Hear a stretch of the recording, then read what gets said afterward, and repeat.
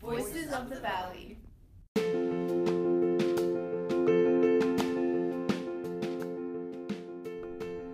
Hello, Spartans. Welcome to this episode of Voices of the Valley, a podcast featuring various students and staff from Pleasant Valley talking about all things PV. We're your hosts, Janelle Cho and Lily Parker. Today we will be talking about the extensive career programs offered at PV designed to help students discover their passions for the future. In this episode, we will be interviewing Mrs. Johnson, the Career Center Advisor, and Daniela Rybarcyk, a senior who has lots of job shadow experience.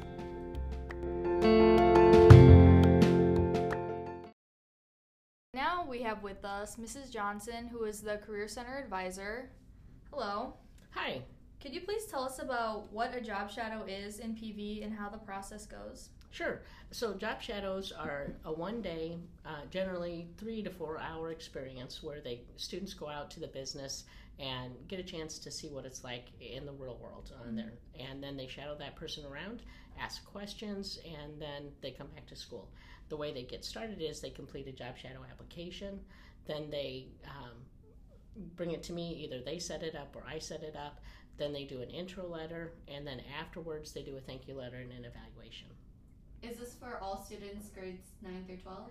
Just 10th through 12th grade. Freshmen, we think, are still trying to get in that transition and really should be thinking about what they like and what they're good at and finding that out. And off the top of your head, what percentage of students would you say do more than one job shadow besides for the econ extra credit? I would say that there's probably about 40% that do that because they might do it as a sophomore, a junior, and then a senior. Mm-hmm.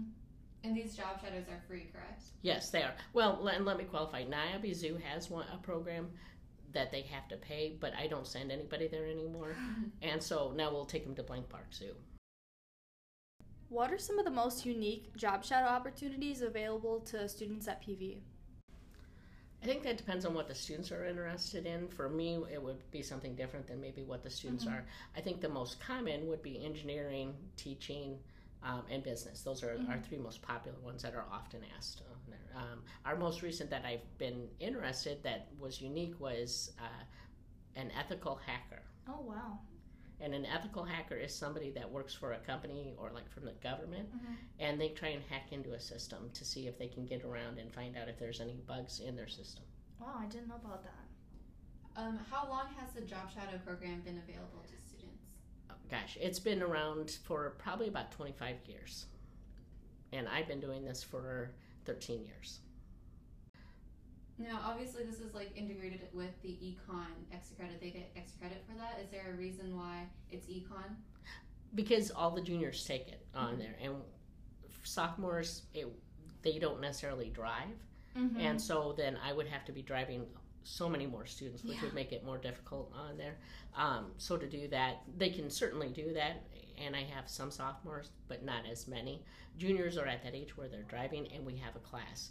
Seniors, there's no class that every senior has to take on there, so we can't have them do that. And how far do people go for job shadows normally, or is there like a certain distance that we can only travel? Typically, we have in the Quad Cities, and I try and find things within the Quad Cities. But as I mentioned, like with Niabi Zoo and a zookeeper, that might not be an option on there. So we might send them to Blank Park Zoo in Des Moines, or they want to be an astrophysicist, and that's not something we have around here on there. And so they've been able to go to University of Iowa, where they were shadowing somebody that worked on the NASA mission. Oh, wow. And the Juno, and they got to actually podcast and talk with NASA people, so that was a pretty cool opportunity. Cool. Great. And what is your goal for students to get out of the job shadow experience? My goal is that they find something to connect with on there, whether they like the job or not, they find out that they don't. That's equally as important, because that's one more thing they can cross off their list. If they're planning on going to college, one more thing they don't have to study, and save a little bit of money that way on there. And then along with job shadows, PV offers lunch and learns to students. And would you say that students take full advantage of these lunch and learns? No. Yeah. I think that we used to do, I mean, I might have 70 kids or 70 students, and I think our average has been running 20 to 30 this last year on there. They're fabulous opportunities. The one we had yesterday with Education Lunch and Learn was amazing. So much good information. The one gentleman from St. Ambrose is 78 years old. He was able to walk and march with Dr. King. Oh, wow. And worked with Dr. King and went down to Alabama. He had so many great stories to share. Other than education, what other types of lunch and learns are there? Our next one coming up would be world language, and I'm trying to reschedule our visual lunch and learn, but I try and do something where I talk to the teachers first, see what they're interested in, but then I really focus on what's available in the Midwest for careers and highlight those. And are freshmen able to attend the lunch and learns? Yes. Since they're different than job shadows? Okay. 9th through 12th graders for that. Perfect. And how long has these lunch and learns been available for students? Only about 4 years. We had done career fairs where we took the whole grade, so all of the freshmen, and nobody liked that on there because the students had to go and choose not only one career, but 3 career pathways, which might include 9 different careers. And then the teachers didn't like it because they had a whole grade level gone for and it was a half a day, and businesses had to give up a half a day's worth of pay on there. So that's a lot of time from them there. So the career fair or the lunch and learns are far better with time commitment, and we found that we can do the post-secondary opportunities that we didn't get to do with career fairs. So now we get to talk about post-secondary and the career. Yeah, that's great. Well, hopefully this podcast gets the word out to all the students here to participate in the job shadows you provide. I hope so. Thanks for having having us. Thanks. Now we're here with Daniela Rybarcyk, a senior, to talk about her job shadows and lunch and learns. Hi, Daniela. Hi. How are you? I'm great. How are you? I'm good. So I'm going to ask you about your job shadow experience. So could you tell me a little bit about that? Yeah, so I did 2 job shadows my junior year. My first one was at the FBI offices in Moline, and I was looking into being kind of a forensic analyst.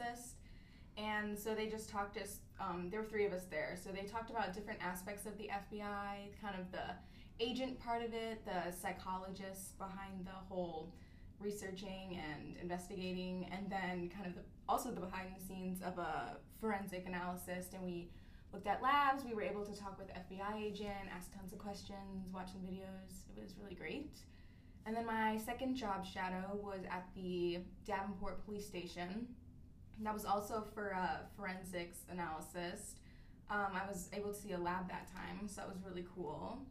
And I also learned more about kind of our local police, which I didn't really know about. It was great. Did you initially do the first job shadow with the FBI for econ extra credit, or were you intrinsically motivated?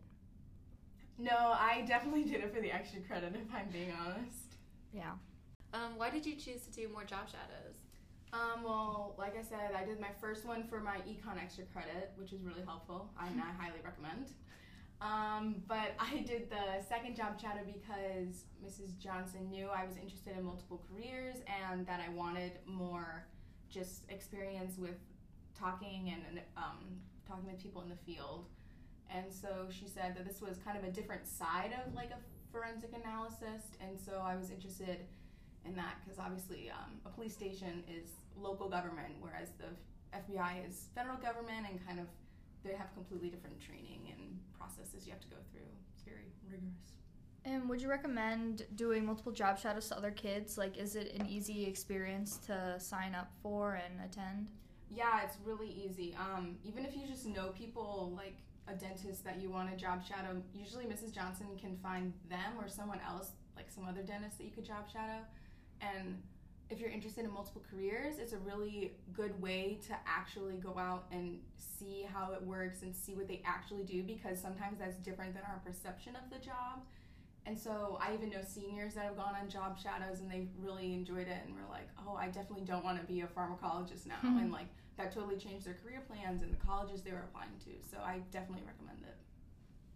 Would you do a job shadow again if you were given the opportunity, or do you want to do another job shadow right now? Yeah, I definitely would. Because I did those job shadows, I'm not really interested in that field anymore. So it was great to be able to kind of eliminate something off of my list, especially now that I'm a senior. I've kind of narrowed down the field of my options. And did your job shadows help you narrow it down? So what are you thinking about doing when you go off to college? I would say it's easier to say what I'm not doing, which would be probably I'm not going into the medical field, I'm not going into engineering or architecture or agriculture. Mm-hmm. I may be looking at a performance major in viola or business or anthropology or some science, maybe biology or genetics. You said that you did a lunch and learn. Tell us more about that. Yeah, so I also did a lunch and learn before my job shadows my junior year, and that was a business lunch and learn because I had put down accounting as another job I was interested in, and Mrs. Johnson said there would be an accountant at the lunch and learn.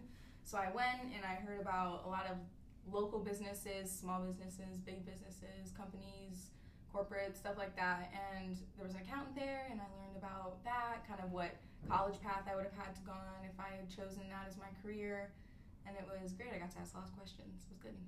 Would you recommend doing lunch and learns to other students? Yeah, I would. There's a lot of options and fields for lunch and learns with like education, business, engineering, science stuff.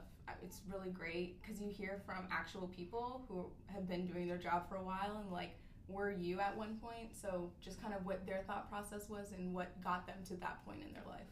Are lunch and learns an easy experience to sign up for and attend?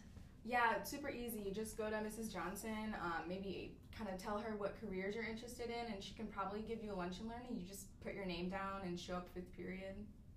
You prescribe your lunch and then go down to the black box was where mine was, but I think now they hold them in the commons. Thank you, Daniela. Yeah, thank you.